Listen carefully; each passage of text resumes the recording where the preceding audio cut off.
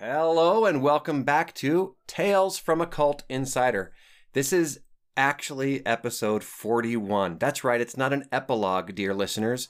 It's a new episode because this is a new actual season. This is season 3, where some gloves are off because it's high time some gloves came off. And I am now talking with my sister, Emma. Emma, do you want to just say hello and tell our listeners a little bit about you before I give the intro? Sure. Hello. My name is Emma Garrett. Oh, wow. You have a voice for radio. Sorry. Sorry. You're awesome. All that theater training finally paid off. That's right. I am Jared's younger sister. He's 11 years older than me. And I am like the best sister, probably. Oh, yeah. That you Easy. could ever have. Easy. Yeah. So. And you're married. And I'm married to the love of my life, and I have a little boy. Who's also ridiculously adorable. He's pretty okay. Yeah, he's all right. And we look forward to having you guys over again soon because we're vaccinated, and that'll be good. Oh, we're... Uh-huh. Yep. Well, good. And you and your husband work from home? We do. Nice. Do you care to share what work you do? I don't think that I can say the specific company, That's but fine. I work in healthcare, and Okay. my husband actually also works in healthcare. Nice. But we just do very different things for healthcare. He Yeah. does like data analytics, Okay. and I do administrative things because he's very right-brained and I'm very left-brained, but it works out. That works out great. And are you going to school too? Yes. Okay. Very cool. Yep. I'm in school for child psych. Child psychology, outstanding. And I love adult psychology very much. So child psychology is completely enigmatic to me. All right. So your quick recap, listeners. Many of you are going to know this stuff already, but here we go. We are your insiders and former very unwilling cultists, Jared and Emma. We are brother and sister. We're here to tell you some stories, and in this episode, we're going to ramble the frick like crazy. This episode is called episode 41, Another Cult Insider, my sister. Quick recap, we were born and raised in a cult. It was real, alive commune and cult. It started in the 60s, kind of an offshoot of Scientology, sort of, but just because the members were in Scientology and then they got out. Then they had this thing called the Process Church of the Final Judgment. It was fairly infamous, as they say in Three Amigos, in the UK and then the USA.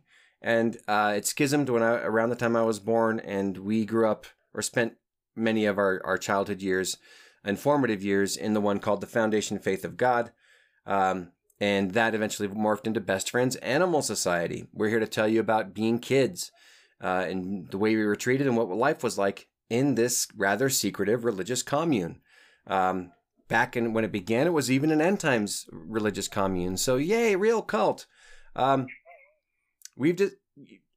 This new episode is here because I realized that I have been not the best brother in many ways. In some ways, I'm okay. I'm pretty good, maybe even the best. But we haven't talked about this, Emma and I. And she got to sharing on her TikTok some stories. And I'm like, what the frick? And so there's a little bit more anger in me because somebody hurt my sister and I need to not go and find them and murder them. Although, digging through red sand is real easy sometimes.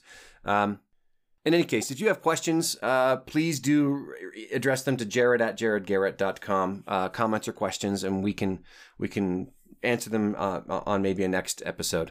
And that is enough of that, for frick's sake. So, as the listeners know, I was raised in this thing until around age 17, and then I came up with a plot to get out, and it actually went pretty well until I got so lucky because the branch in Dallas just kind of folded because everybody was so pissed off at this crazy person, Lucia. And so I ended up having nowhere to go back to for Dallas. And so all I had to do was move in with Emma and our dad and her mom, Susan, which you listeners, faithful listeners, have heard already. So Emma, if you wouldn't mind just kind of sharing a little bit of the timeline of where you lived, where you were born, and about how old you were when you went to places and then when you got out. Feel free to talk for long minutes while I sip some Cherry Zero. So, yes, I was born in Arizona, and I lived for like the first year of my life in Arizona, and then we packed up and moved to Kanab, which is where, I don't know, Best Friends was being built. So you and Dad like literally built Best Friends and put in the plumbing and the whatever, and then we I think still do some work like elsewhere, and so what my mom has said is that Dad would only be home on the weekends, so she was just like hanging out with me during the week, and but I have like great memories of that time because she was the cook for everyone at the little commune, and so I have like fond memories of going with her to the like kitchen area and just chilling in my high chair while she like listened to Bonnie Raitt and cooked. Nice. I remember Bonnie Raitt in that kitchen. So that's the kitchen at the Village, right? Yeah. Nice, yeah. That's still there. Yep, it is, and the little chalet is still there too. Yeah. And we lived in this tiny, like teeny tiny little house, and like it was like a studio apartment with like an attic on top that you couldn't fully stand upright in, and that was my room. Right. It's important for you. Yeah. So this is an actively hysterically tiny place. So the ground floor couldn't have been more than like 25 by 25 feet. No, it was tiny. Yeah, it was minuscule. And then there was an upstairs, but yeah, I mean, I could never stand up straight there, and I was like 14 and 15 when I started going up there. It's pretty funny. Yeah, like as a toddler, I could stand up straight, and that was about it. But yeah, like it fit the bed and like a TV and like the downstairs, and that was it. It was teeny. But yeah, I don't know when Dad got to finally like come live with us full time, but I think that's around the time where they were like, hey, let's like not have your daughter live with you anymore, because I know that Mom was sick. My mom was sick, and I guess she was kind of struggling to kind of keep up with a toddler.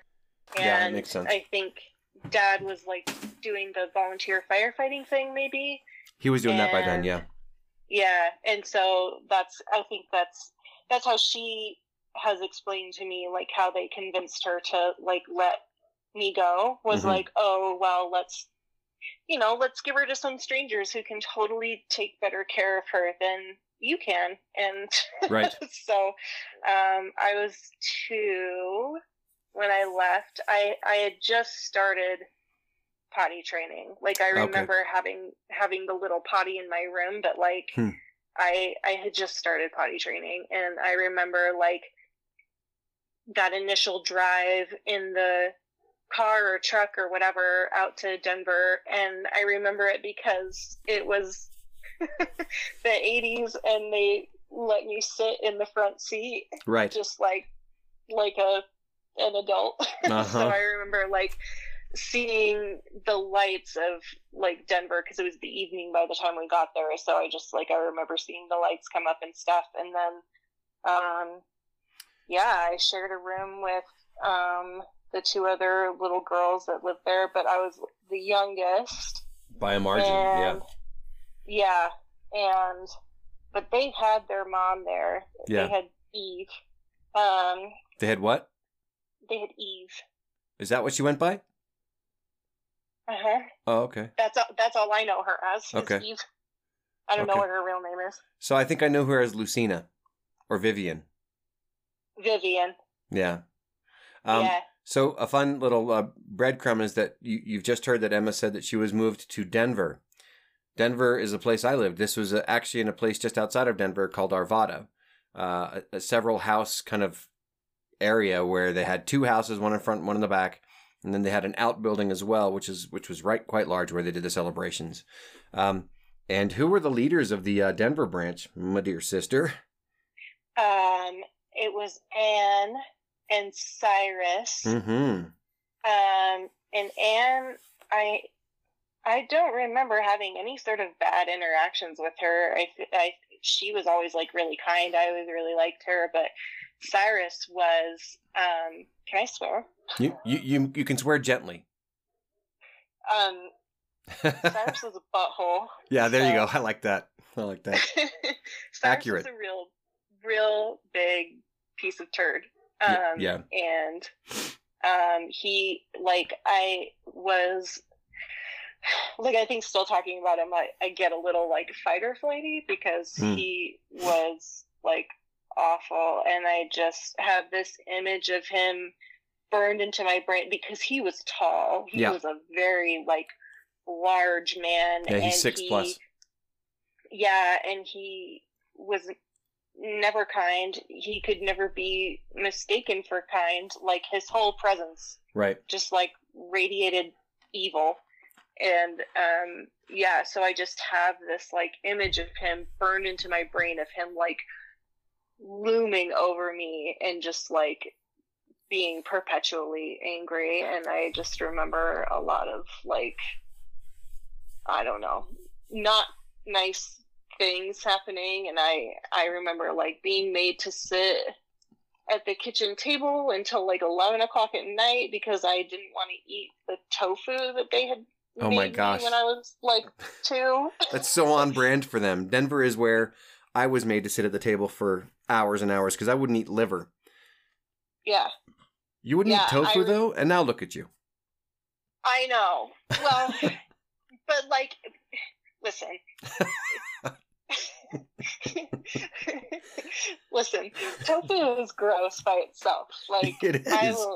It's disgusting, and I'm pretty sure that's what it was, like, in a soup or something. Like, I gross. don't even know what it was, but it was like plain tofu, right? And, like, to an adult, that's gross. So to a toddler, like give me some, like, dinosaur nuggets. Like, I don't know.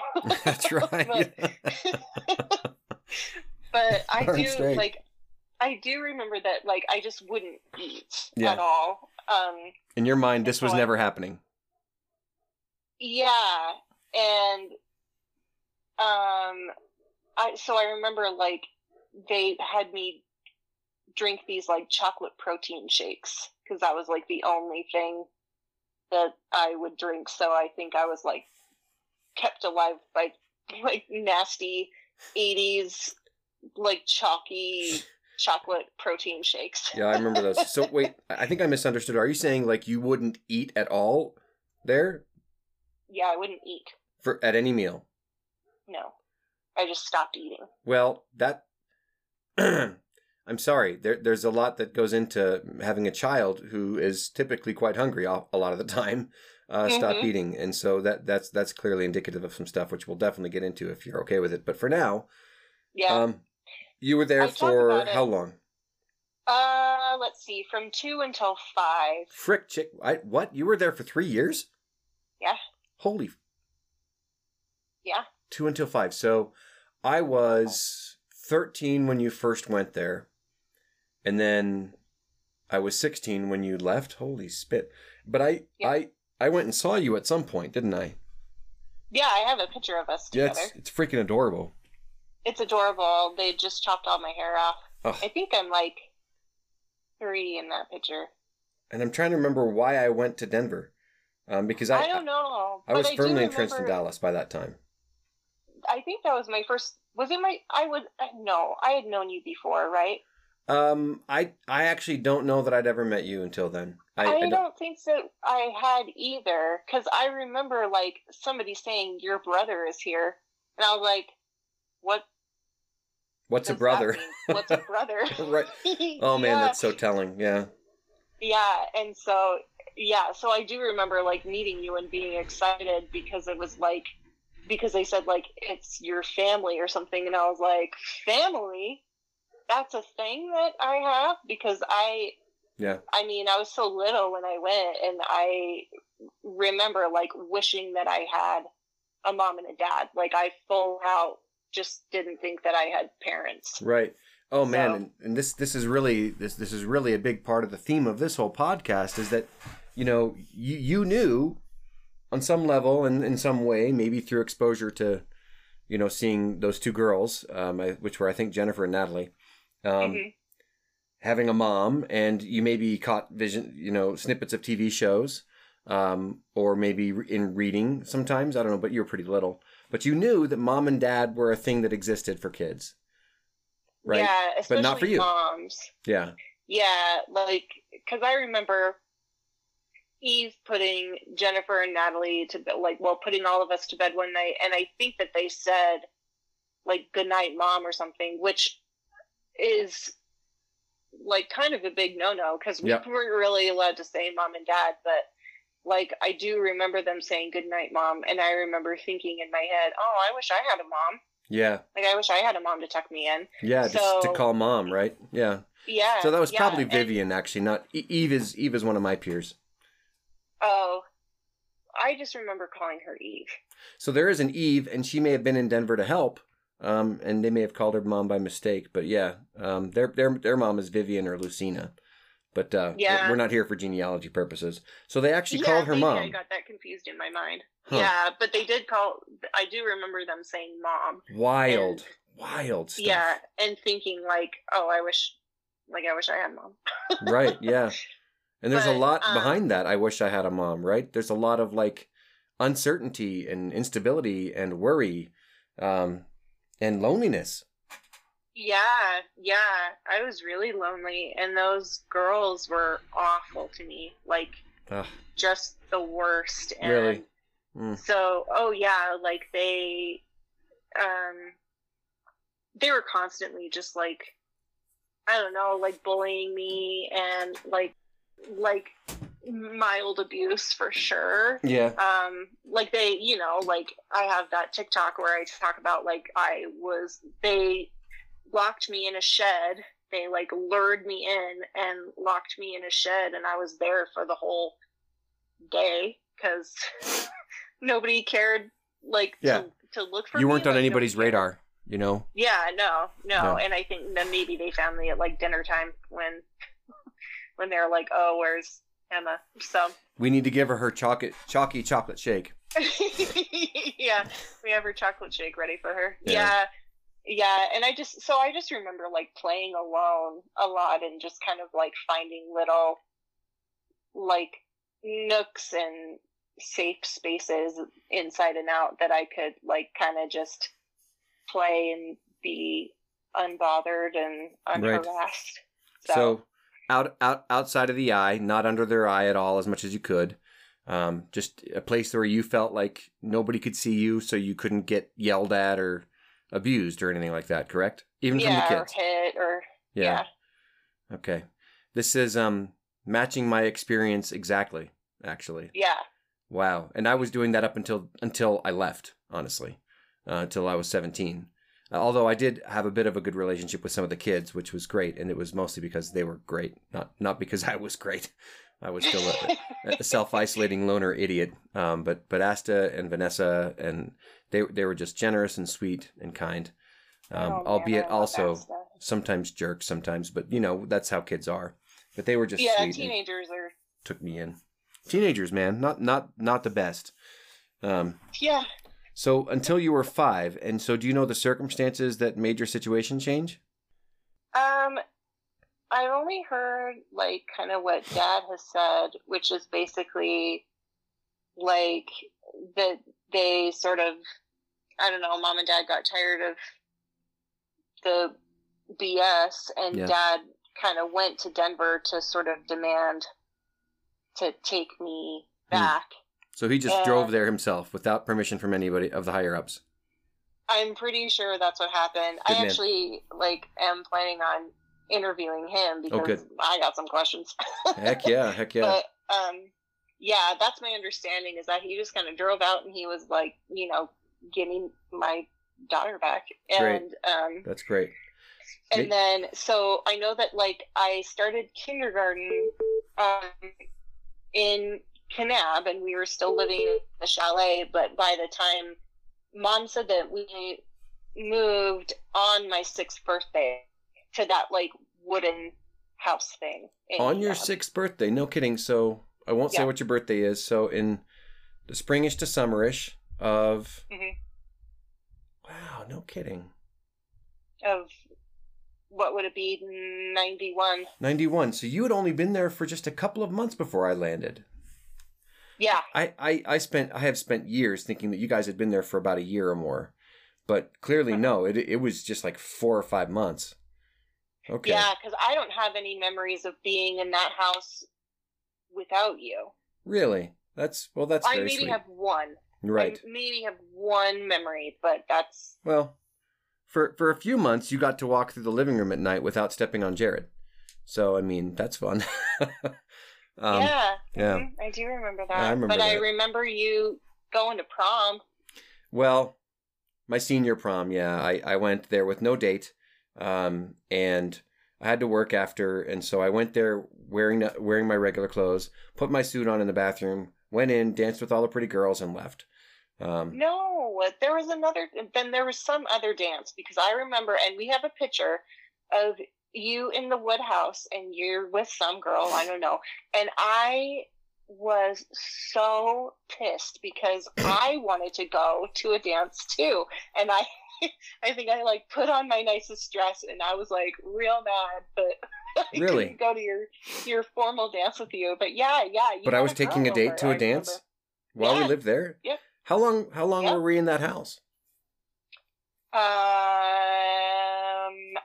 least a year, because we didn't move to the other house, the 566 North house, until I was like 8, I think 7 or 8.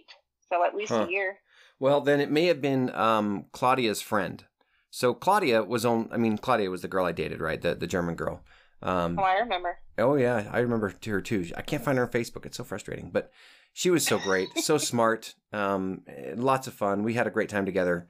But then she left around Christmas time. Well, it was really right after Christmas time of my senior year, of that year, the year you had even moved into the house. And so that I joined you there. But we never went to a formal dance together at all. And prom is in the spring. But by that time, I suppose I could have gone with Susan, but I do not remember going to a formal dance with Susan. But I was chased down by Justina Decker to go to Sadie's. And so maybe that was it. And Justina was Claudia's one of her best friends while she was here. So I guess Justina had her eye on me for...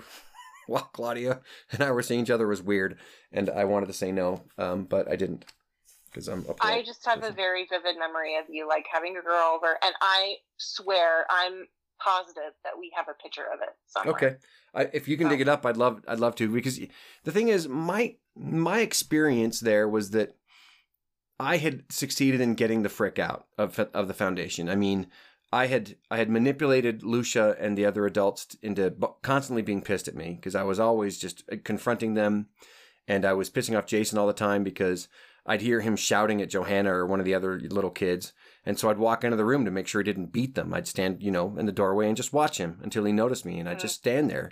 And it was fun to do that. It was really fun to like push their buttons, but also it was fun to protect kids. But mostly I was there to push buttons. I was just thinking, man, I wish you would have been in Denver. Yeah, well, me too now.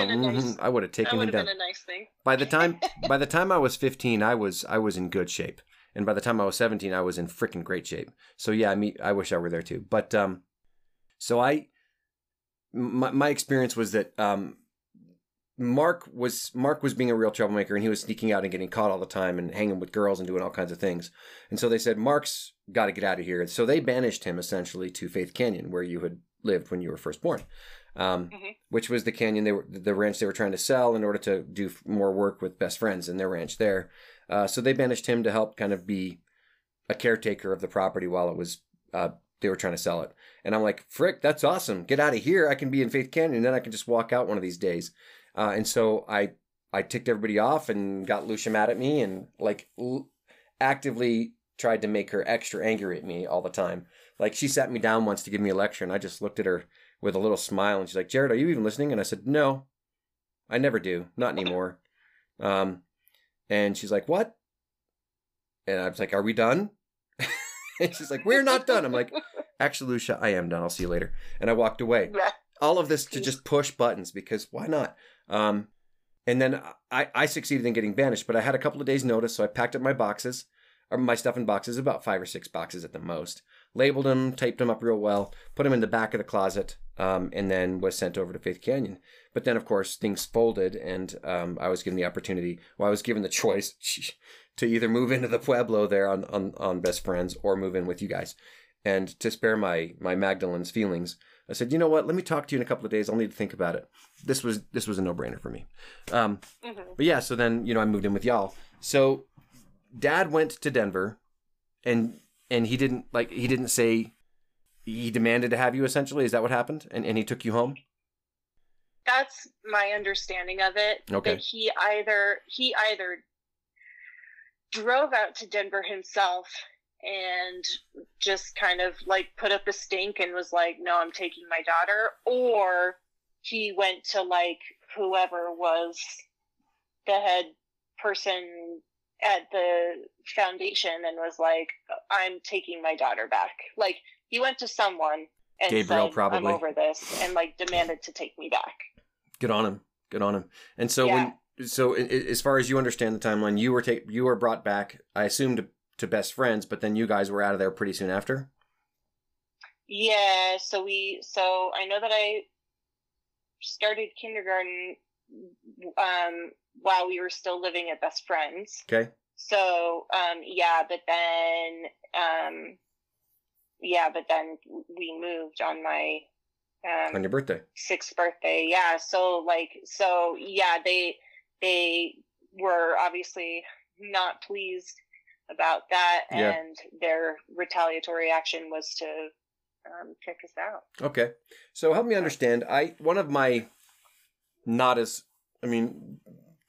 Best Friends, doing all the work there was a mixed bag. There was a lot of fun. It was at least something new, something interesting, but it was also a crap ton of work.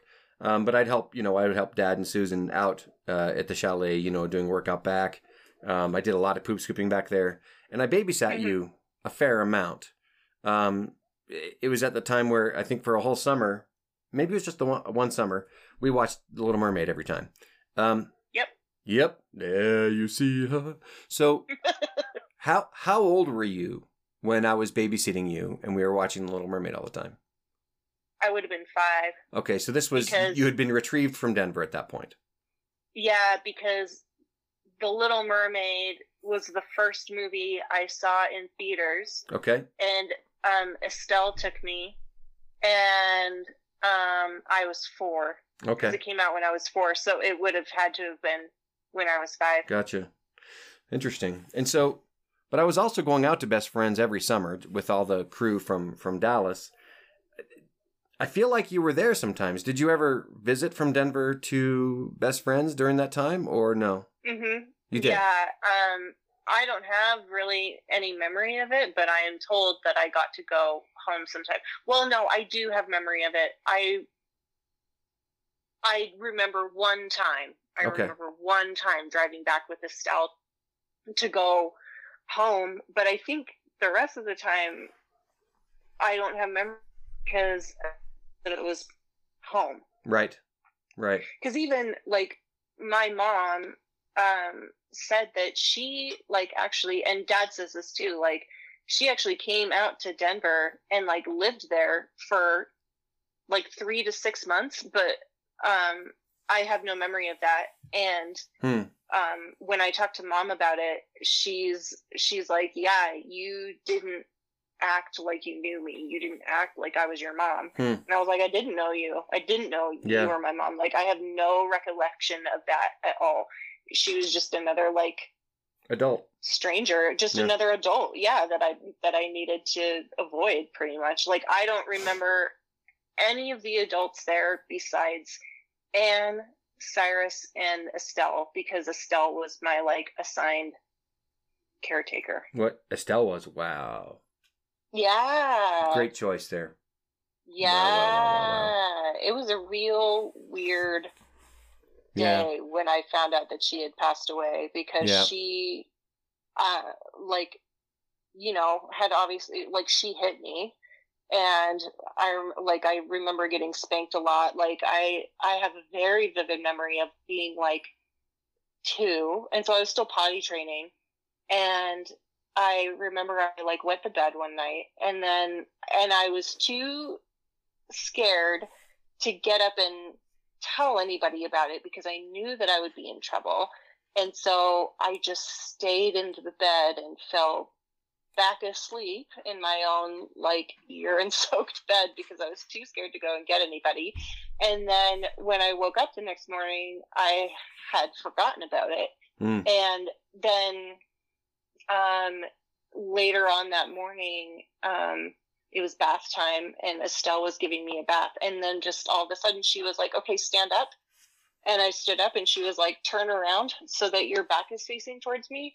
And I did. And then she just like spanked the crap out of me. And at first I had no idea why. I was like, what happened? And then like, as it was happening, my little toddler mind was like, oh yeah, it's because I wet the bed.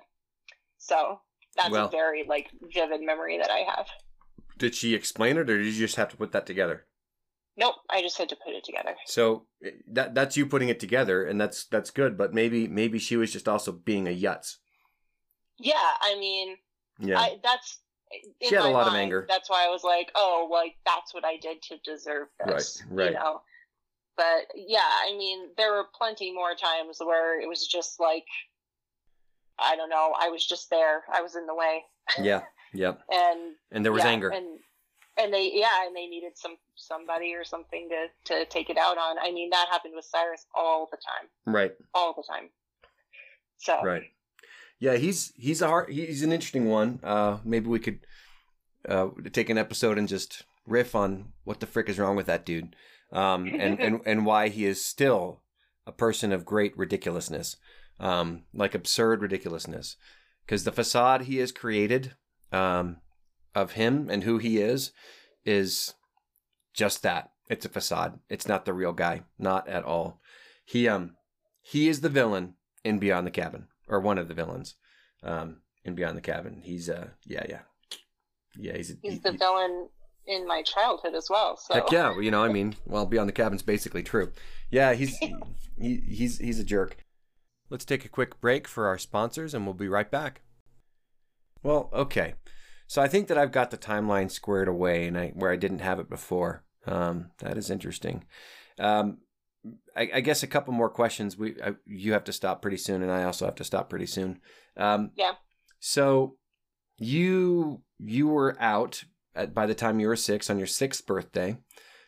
Did you have any perception of what might change as you got out, or did you just kind of take it day by day and say, oh, this is different or new or something like that? What was that like, being out or getting out?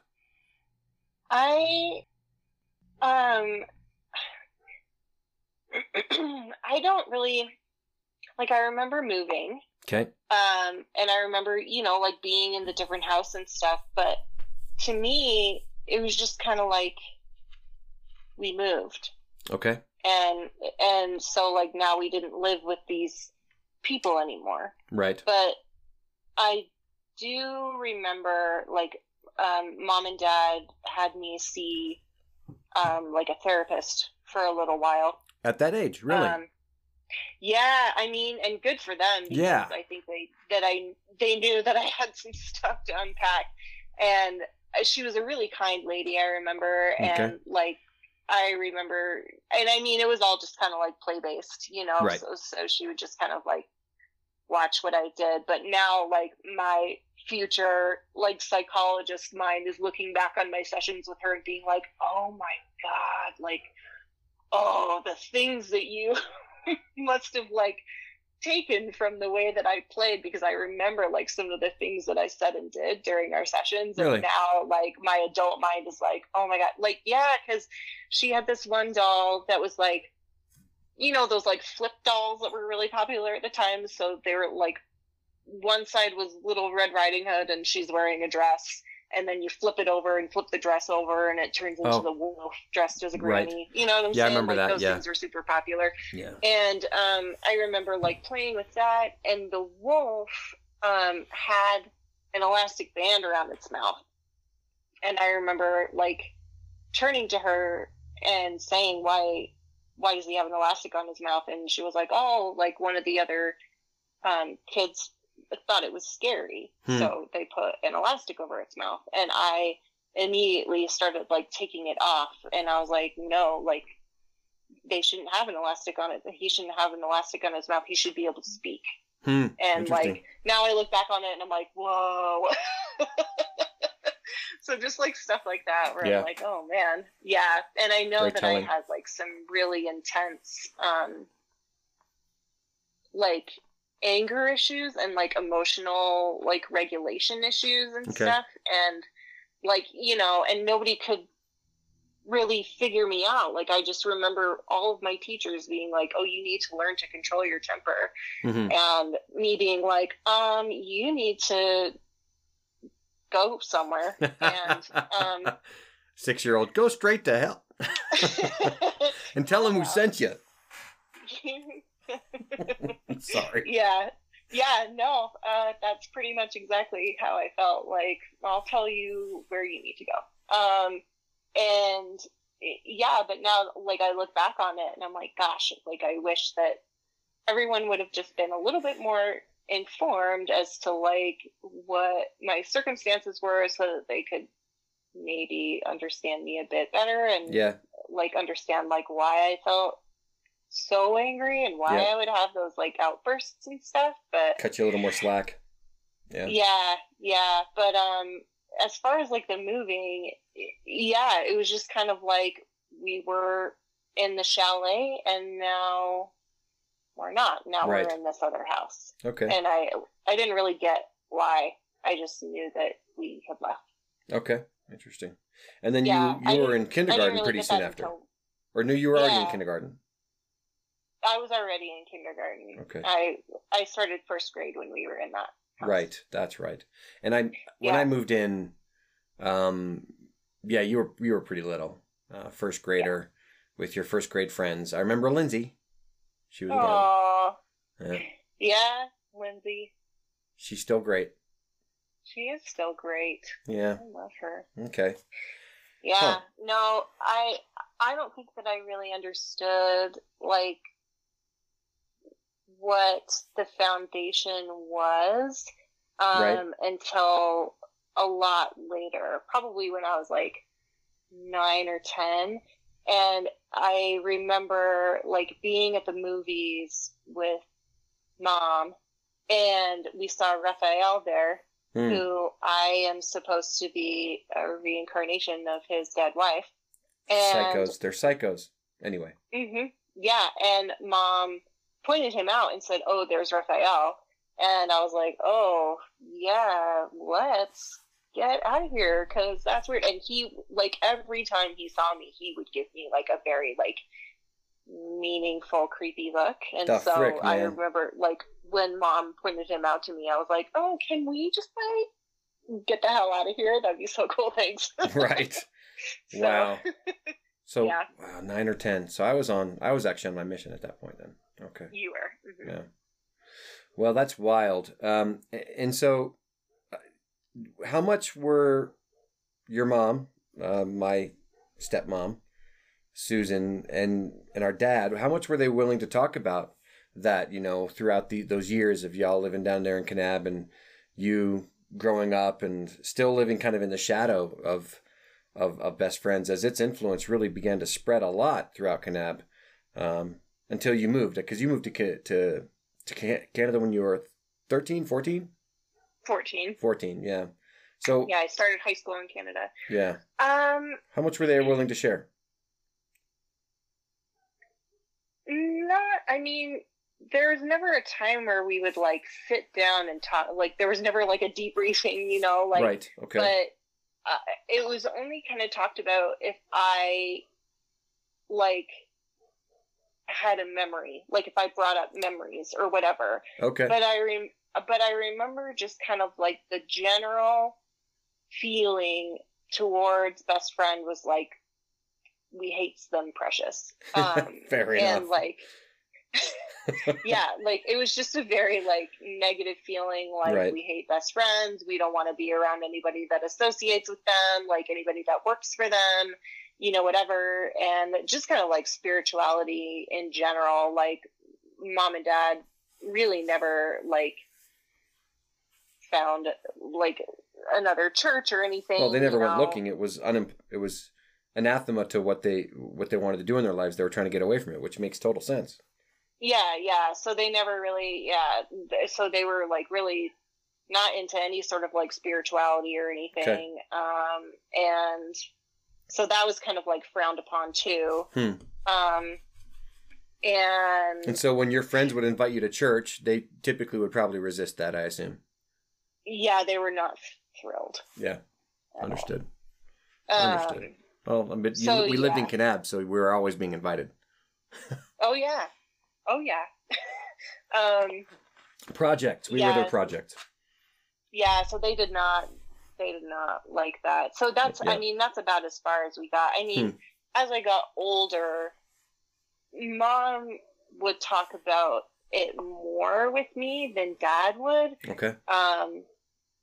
Dad hasn't really opened up to me about it. Me neither. Like, well, he started to probably like, I don't know. It was actually kind of around the time that Randy and I started dating. So it would have been like 6-ish years ago. So just not even like just in the last decade is when he started kind of talking to me more about just kind of his whole like life experience and stuff. And so now that, and I think now that he's retired, like he's ready to be a bit more open because he doesn't have his kind of like professional reputation because I think he has a really strong fear of like being judged for it, right? Yeah, that makes sense. But now he's retired. Like I told him, I was like, Dad, do you know what TikTok is? And he was like, yeah, kind of. And I was like, okay, well, I started a TikTok and I talk about like growing up in the foundation, and now I have 11,000 followers. He was like, what? Yeah, for real. So, yeah, and I told him, I was like, well, people are really interested, so can I interview you? And he said, yeah. So, like, nice. Just even that is, like, a huge deal, because before he was really, really closed off about it. I think he was just, like, really embarrassed, and anytime that I would bring it up, he would get really upset, right.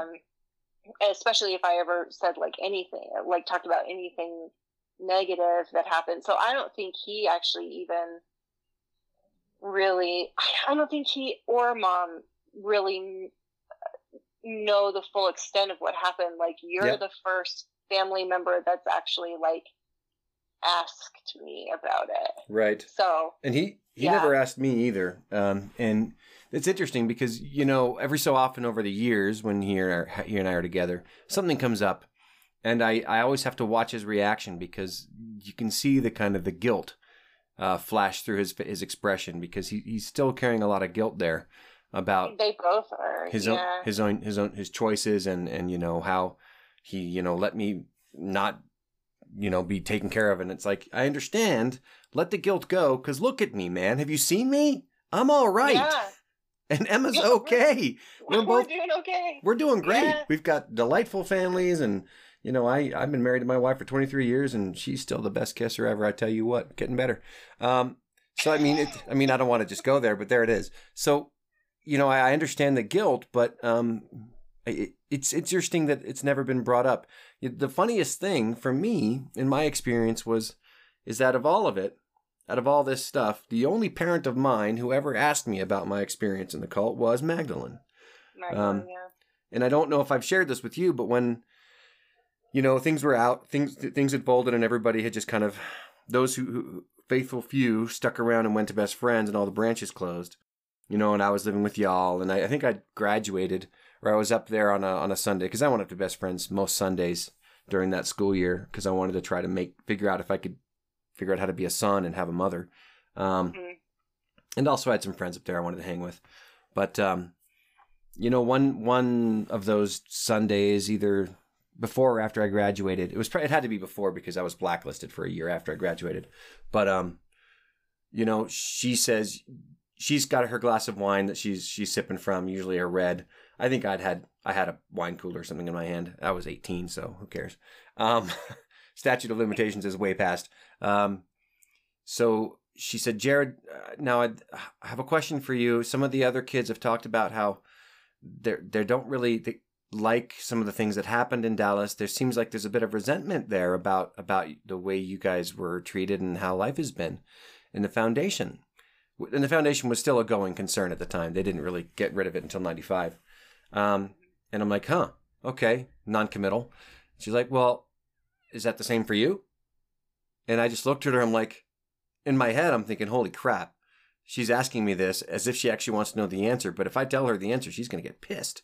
And I'm trying to build a relationship with this person, you know, who is utterly enigmatic to me. I never really fully got anywhere near understanding her. And finally, I'm like, well, do you really want to know? And she's like, oh, come on, just tell me. And, you know, she was a hippie with a temper, which is one of my episodes. She had a big temper, redheads. And I said, you know what? Yeah, it was terrible. We were treated badly. We were abused. We were yelled at all the time. It felt terrible. I didn't like it at all. None of this has been good. And she just looked at me, paused for like a full couple seconds, and then, well, F you.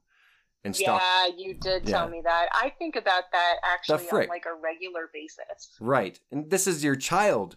But that's a good encapsulation of how there was no actual parent-child relationship of safety and trust. And, you know, you think about the way you and Randy are with Theo. There's just this never needs to be explained, never needs to be unpacked expectation of family, of love, of affection, of you're on a couch, child jumps over and gives you a hug, you know, snuggles with you. You're reading to each other all the time and goofing around and playing. There's just family is it. That's the heart of this all. Yeah. There was never that.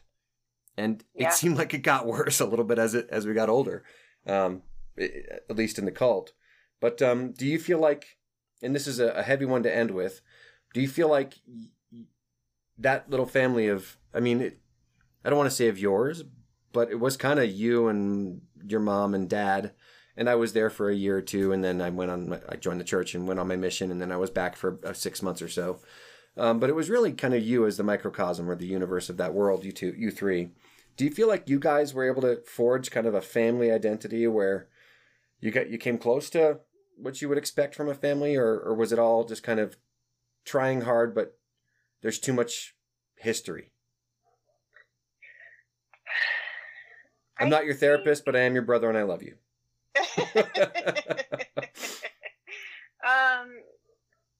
You know, it's interesting because, like, a lot of my mindset has changed since I've become a mom, and I had a really, and I still do struggle a lot, but especially when Theo turned 2, I had a really hard time, and I mean, I struggle with anxiety and depression anyway, but I got even more anxious. Like, I had to up my medication when Theo turned 2, because I just struggled so much, and I just kept thinking about oh my God, watching him be put in a truck with somebody else, and I'm just driving away with him. Yeah. And, you know, and I know that I used to call Mom every night for a while and cry and say that I wanted to come home. Wow. And I remember Mom just being like, I know. And me thinking in my head, so get it done. Why are we not doing that? How come? Why are you making these? What did I do? Yeah. You know, and it just breaks my heart, thinking about how she must have felt, and also how little me must have felt, you know, because I have some memories, you know, but then I just kind of think about it from his eyes, and I think about all the stuff that Mom and Dad missed from not having me around in my toddler years, because I think about all the stuff that Theo and I do, and what Randy does, and just my relationship with him. Yeah. And it is so much more loving and close than I ever was with mom or dad. And I think it's just because like that wasn't as established. Like we were, you know, I wouldn't say we were like happy, but there was definitely love there, you know, Yeah, and for sure. I do love mom and dad so much. And, but you know, it has definitely, it's not the same as what it is, you know, like, cause he comes into the bed and he sleeps with us. And I never did that with mom and dad. Like that was a weird thing, you know, like you don't do that. But now I'm realizing that like a lot of the things that were normal for us were actually not normal at all. Yeah. So, well, that's a good thing to finish on, since I know you've got a hard stop, but thank you for sharing that. And I want to just share one quick thing with you. I know that, you know, we both need to get going, but so years ago in 2014, when Anne Marie had cancer of her kidney, and that was a hard time, and it was a scary time. I want you to know that you have been very powerful and important in my life, because I'm getting a little emotional, but see, emotional. I never felt like I could be vulnerable with people. I had somebody give me an opportunity to be vulnerable when Daniel died, and I didn't take it very well. I took it a little bit, but I turned it away. And so when you were there in the kitchen and I could just give in to the fear and the frustration and the emotional burden and lean on my sister, that means everything to me. And that's kind of what was taken from us by this group, by them saying family's obsolete, by them saying parents don't need to do this and kids don't need this at all. We were robbed, and we don't need to feel victimized by it. We don't need to feel like it's going to affect us forever. We can certainly say, screw that. We're giving our kids better. You know, we're giving our families better, our spouse better. But it was robbed. And what makes it worse is that they continue to act like we didn't even ever exist. Like you showed on your TikTok video, you showed these profiles of some of these folks. If you look at their history, we don't even exist there, right? It's like you weren't even there. And I and 20 other kids helped build Best Friends version 1. So it's a bit absurd and hysterical to think about how terrified they are of the truth of kids and what they did to us. And at the same time, it's victorious in my mind to see you and your wonderful family, to see me and my awesome family, and to have my true love that I could get to spend eternity with. So, neener, we are winning. But also, I don't do this because I want to win. I do this because this is where my joy is. But it's fun to have that little aspect of, gotcha, I won. Yeah, and I think that's like why I'm so passionate about like going into child psych too, is because I'm like, okay, well, let's make sure that like, you know, other kids who have suffered through trauma like don't feel the way that I did. Like I can use my experience to help other kids, you know? Okay. I think that's great. And boy, I look forward to seeing you practice and offer your wonderful sweetness and goodness to all those kids. We're going to have to end. We'll be back again. I want to unpack a little bit more of Cyrus because if nothing else, we're going to say the truth about what really happened there and what he really is. Not who, what. But also, I'd like to compare our childhoods and our lives with the foster system, because it is very interesting for me to examine and talk to my daughter, who's adopted daughter now, and compare experiences. It's really weirdly similar. Yeah. Yes, I look forward to that. That'll be good. Emma, I adore you. You're just my favorite sister and one of my favorite people. I love you, and ditto. We'll talk again soon, okay? Okay. And I'll send you a link for the episode as soon as it's up. It'll be up probably today. Okay. Okay. Love you. See ya, and we're gonna hang up now. You. Bye. Okay. Bye. And that is the end of the episode. Thank you for tuning in. I'm gonna do a quick plug. It's a long episode. Hope you've enjoyed. Quick plug for, hey, if you have questions for me or Emma, go ahead and email them to jared@jaredgarrett.com. Please share this episode, share this podcast with your friends and your family. I think we're going to have some really good experiences, and maybe Emma and I can work through maybe a little bit more frustration and anger, because I know I've still got those sons of guns, man. I tell you what, acting like we don't exist. And they laid hands on my sister. I will frickin' end them. I won't. I'm not out to destroy them, but it pisses me off. All right. Thanks for tuning in, and we'll see you again for the next episode in another week or so. Until next time, stay loving, stay kind, stay kind of soft, but stand tall, and don't ever let anybody push you around. Talk to you soon.